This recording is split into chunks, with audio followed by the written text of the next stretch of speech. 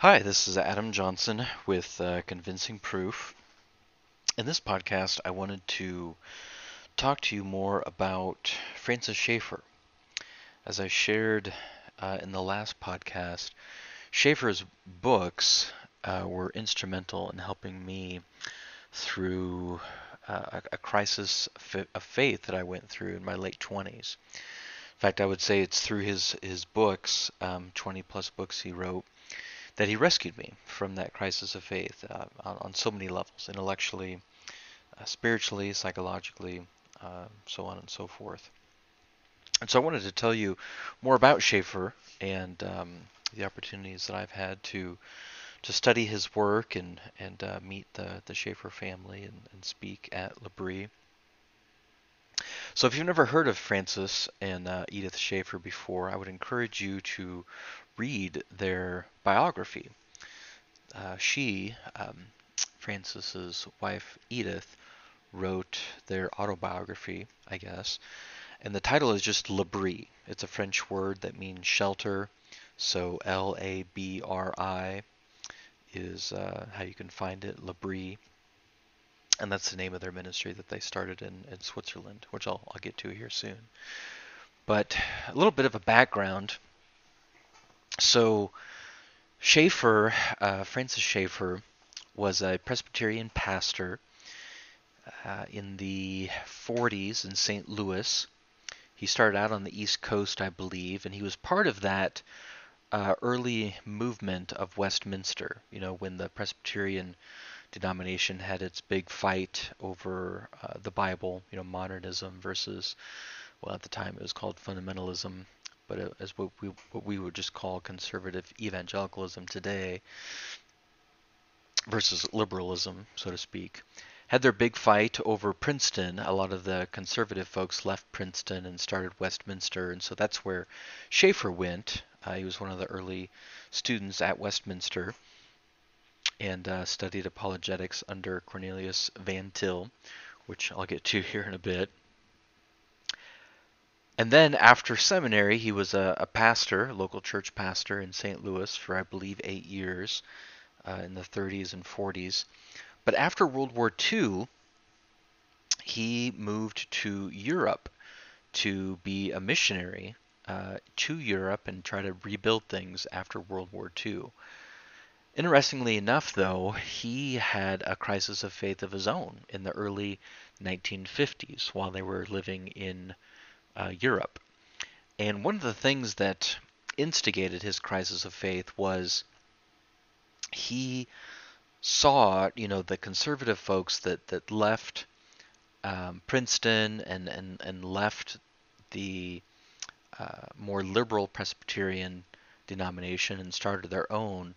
The conservatives, if you will, had such a I don't know, I guess fighting mentality as he saw it, from having to fight against the moderates or the liberals, that they continued this fighting, but then amongst themselves, amongst the conservatives, over, as Schaeffer saw it, a lot of secondary issues that probably weren't worth fighting over, or if they were worth fighting over, should have been fought over in a more loving, respectful way.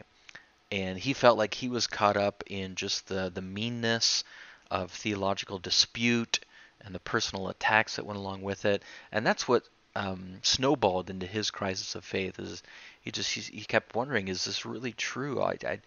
Christianity is supposed to be about love and God loving us and us loving others and us loving God back. But all he saw was anger and fighting. So it caused him to wonder if all of this was even true. Well, there was a long crisis of faith, upwards to 2 years, but he came through that, as he describes this crisis of faith in his own words, kind of going all the way back to the beginning and just trying to remind himself or rethink or restudy through the reasons and evidence to believe that Christianity is true.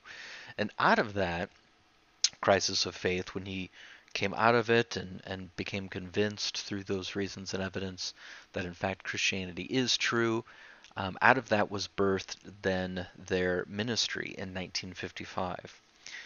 And Francis and Edith Schaeffer started a ministry in Switzerland called L'Abri, And it kind of just like most ministries, just developed haphazardly. They didn't have most of their ministry was to children, like children evangelism, but their daughters were going off to school and college and would bring their friends back home, and their friends would be asking all sorts of theological questions and apologetic questions, and Schaeffer um, tried to help them with those, and just one thing led to another, and folks just started streaming to them for help and to answer their questions and doubts about Christianity.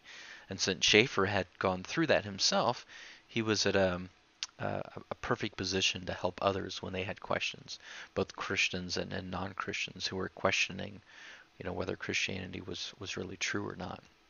So it was a neat ministry, and I've never seen any other ministry that combined so well, good solid answers, apologetic answers with loving relational community.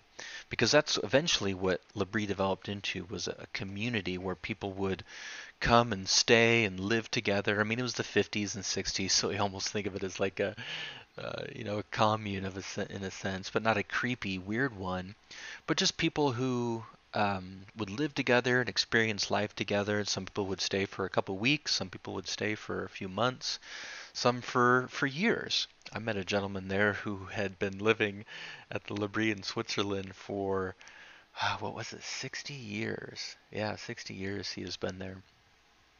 One of Schaeffer's, ended up being one of Schaeffer's son-in-laws. Married one of his daughters and then just stayed there and served and ministered to the folks that would come to L'Abri. But what happened in the 50s, or I'm sorry, let me start with the 60s and work backwards. So Schaeffer became really well known in America in the 1960s. Because as you know, in the 60s there was the big hippie movement, right? And it kind of took America by surprise. It took a lot of people, especially the evangelical church, by surprise. It's like, where's this movement coming from? What is it all about? And people didn't understand it, and there was a lot of confusion and misinformation about the hippie movement. But Schaeffer, see, he had been working with people in Europe. Like most things, the hippie movement hit Europe 10 years before it hit America. So they weren't called hippies in Europe, they were called beatniks, right? So in the 1950s, the beatnik movement, which is similar to our hippie movement, hit Europe, and so Schaeffer was working with those ideas and the philosophical influences that shaped the beatnik and the hippie movement, countercultural movement. And so when it hit America, Schaeffer had already been dealing with it for 10 years. And so he was able to swoop in, and he came back to America a lot and spoke at churches and conferences throughout the 60s, helping people understand what was going on and what young people were struggling with and why they were so confused and looking for meaning and purpose in life through all of these movements, looking for meaning in life through drugs, psychedelics. There's a lot of philosophical ideas behind the hippie movement and why people, so many people rejected the culture and tried to create a countercultural movement because they were so fed up with as they saw it, the plastic lives and the meaningless lives that their parents were living. So anyway, that's how Schaeffer became really well known and started writing books to help people understand that, hey, these philosophical ideas go way back. This isn't something new. This has been developing for quite a while. And he was able to show people, the history of these ideas and therefore the history of philosophy in a sense. And he worked back over the last 300, 400, 500 years and kind of showed where these philosophical ideas came from, talked about, he didn't use these terms, but terms that are used nowadays to discuss these things, talked a lot about the pre-modern way of thinking, modern way of thinking, modernism, and then postmodernism. And so Schaeffer really helped a lot of folks understand what was going on and the history of these movements, and became really well known as maybe not a philosopher in his own right, but definitely somebody who could see the big picture of what was going on in philosophy and how it was shaping the culture. Now, he helped me mostly with um, how faith and reason should work together. And that's something I'll talk about in another podcast. But the big thing that Schaeffer helped me was to get a better understanding of how faith and reason are supposed to work together.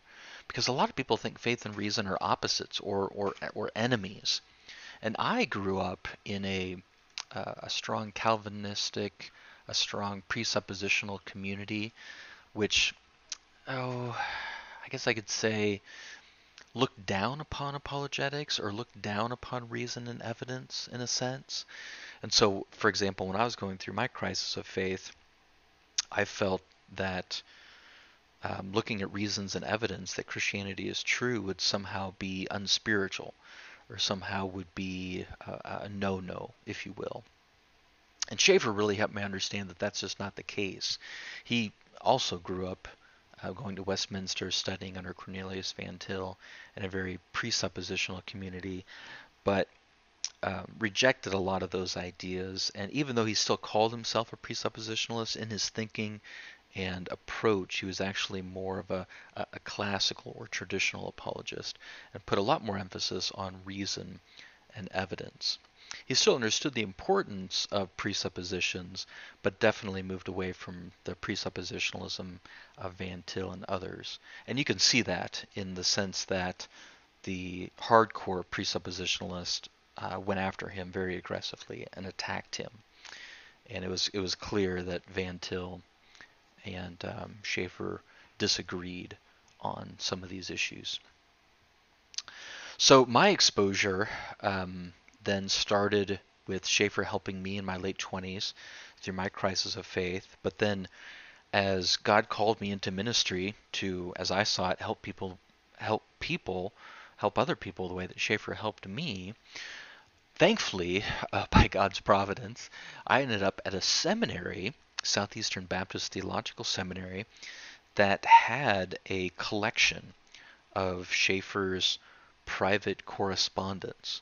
And what had happened is the Schaeffer family, he had passed away in the early 80s, but his wife Edith and then his daughter Deborah and her husband Udo Mittelman came to my seminary and said, look, we've got 100 file boxes full of Schaeffer's personal correspondence, his letters that he wrote to and from people, the his a lot of annotated articles that he would rip out of magazines and make notes in. A lot of his personal books, his personal Bible that he had notes in. Just all of this stuff, audio, video tapes from L'Abri that go back to the 1950s. His seminary notes when he studied apologetics under Van Til at Westminster. His handwritten seminary notes, which I've held in my hand. So they had all these things, but the family didn't have the resources or the time to be able to document and archive them as they should be. So they entered into a custodial relationship with my seminary, Southeastern. And all of these things now, it's called the Schaeffer Collection, you can read more about it online, is at Southeastern's library, the seminary's library. It's not available to the public, but if you get permission from the family, you can research in the Schaeffer Collection and read all of these things. When I was working on my PhD, I got permission to go into the Schaeffer Collection, spent hundreds and hundreds of hours researching all of these documents, and I feel like through that I got a behind-the-scenes look, behind-the-curtain look, so to speak, about Schaeffer and the way he thought and the way he did ministry. So I was very pleased and excited to be a part of that research and to see a lot of things that people have never seen before and read. I found letters in the collection between Schaeffer and Ronald Reagan, Schaeffer and Billy Graham. They had some disagreements that they wrote back and forth on. Schaeffer and George Bush Sr., Schaeffer and John Stott, personal letters going back and forth I got a chance to find and read. And then just hundreds and hundreds of letters of where Schaeffer would be helping people with apologetics and their doubts about Christianity and sharing the gospel and encouraging people to trust in Christ. So neat stuff.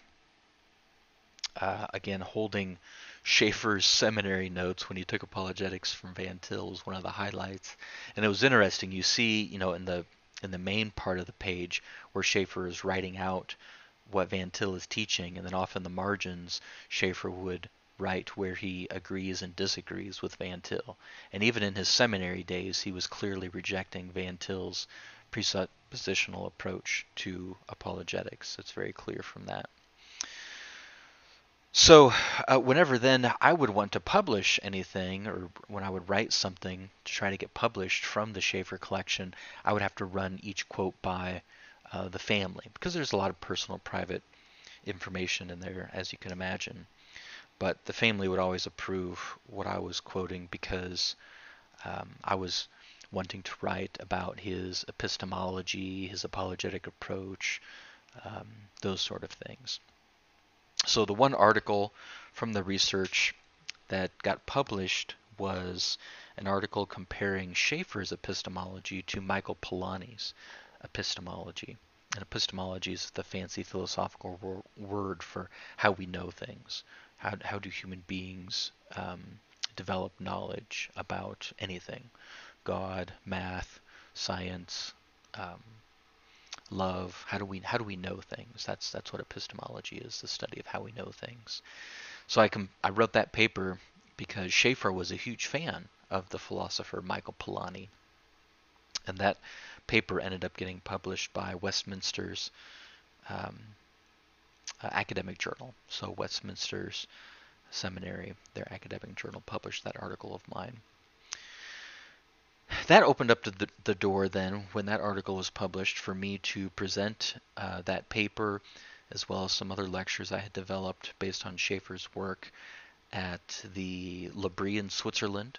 So my wife and I got to travel to Switzerland, spend a week there at that L'Abri, and I lectured for a few times. And then a couple of years later, I gave similar lectures at the L'Abri right outside of London.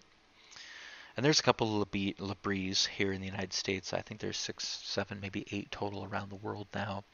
But those are the two, original main ones, Switzerland and then right outside of London. So very pleased to, be there and see it in person. It was kind of a Disney World experience to me, or like, a Mecca experience, having listened to so many of Schaeffer's lectures from that exact podium, even in Switzerland. To be there myself and give a lecture from that same podium in that same room just gives me chills now thinking about it. But I wanted to give you just some more background on the Schaeffers and what they did and how they've helped so many folks, because unfortunately a lot of young people aren't aware of the Schaeffers. I usually find that people, in their 40s and older know who Schaeffer was, very popular in the 60s and 70s, but people under the age of 40, 45 usually aren't familiar with the Schaeffers, and so I'm trying to help correct that and make more people aware of Schaeffer. So take a look online.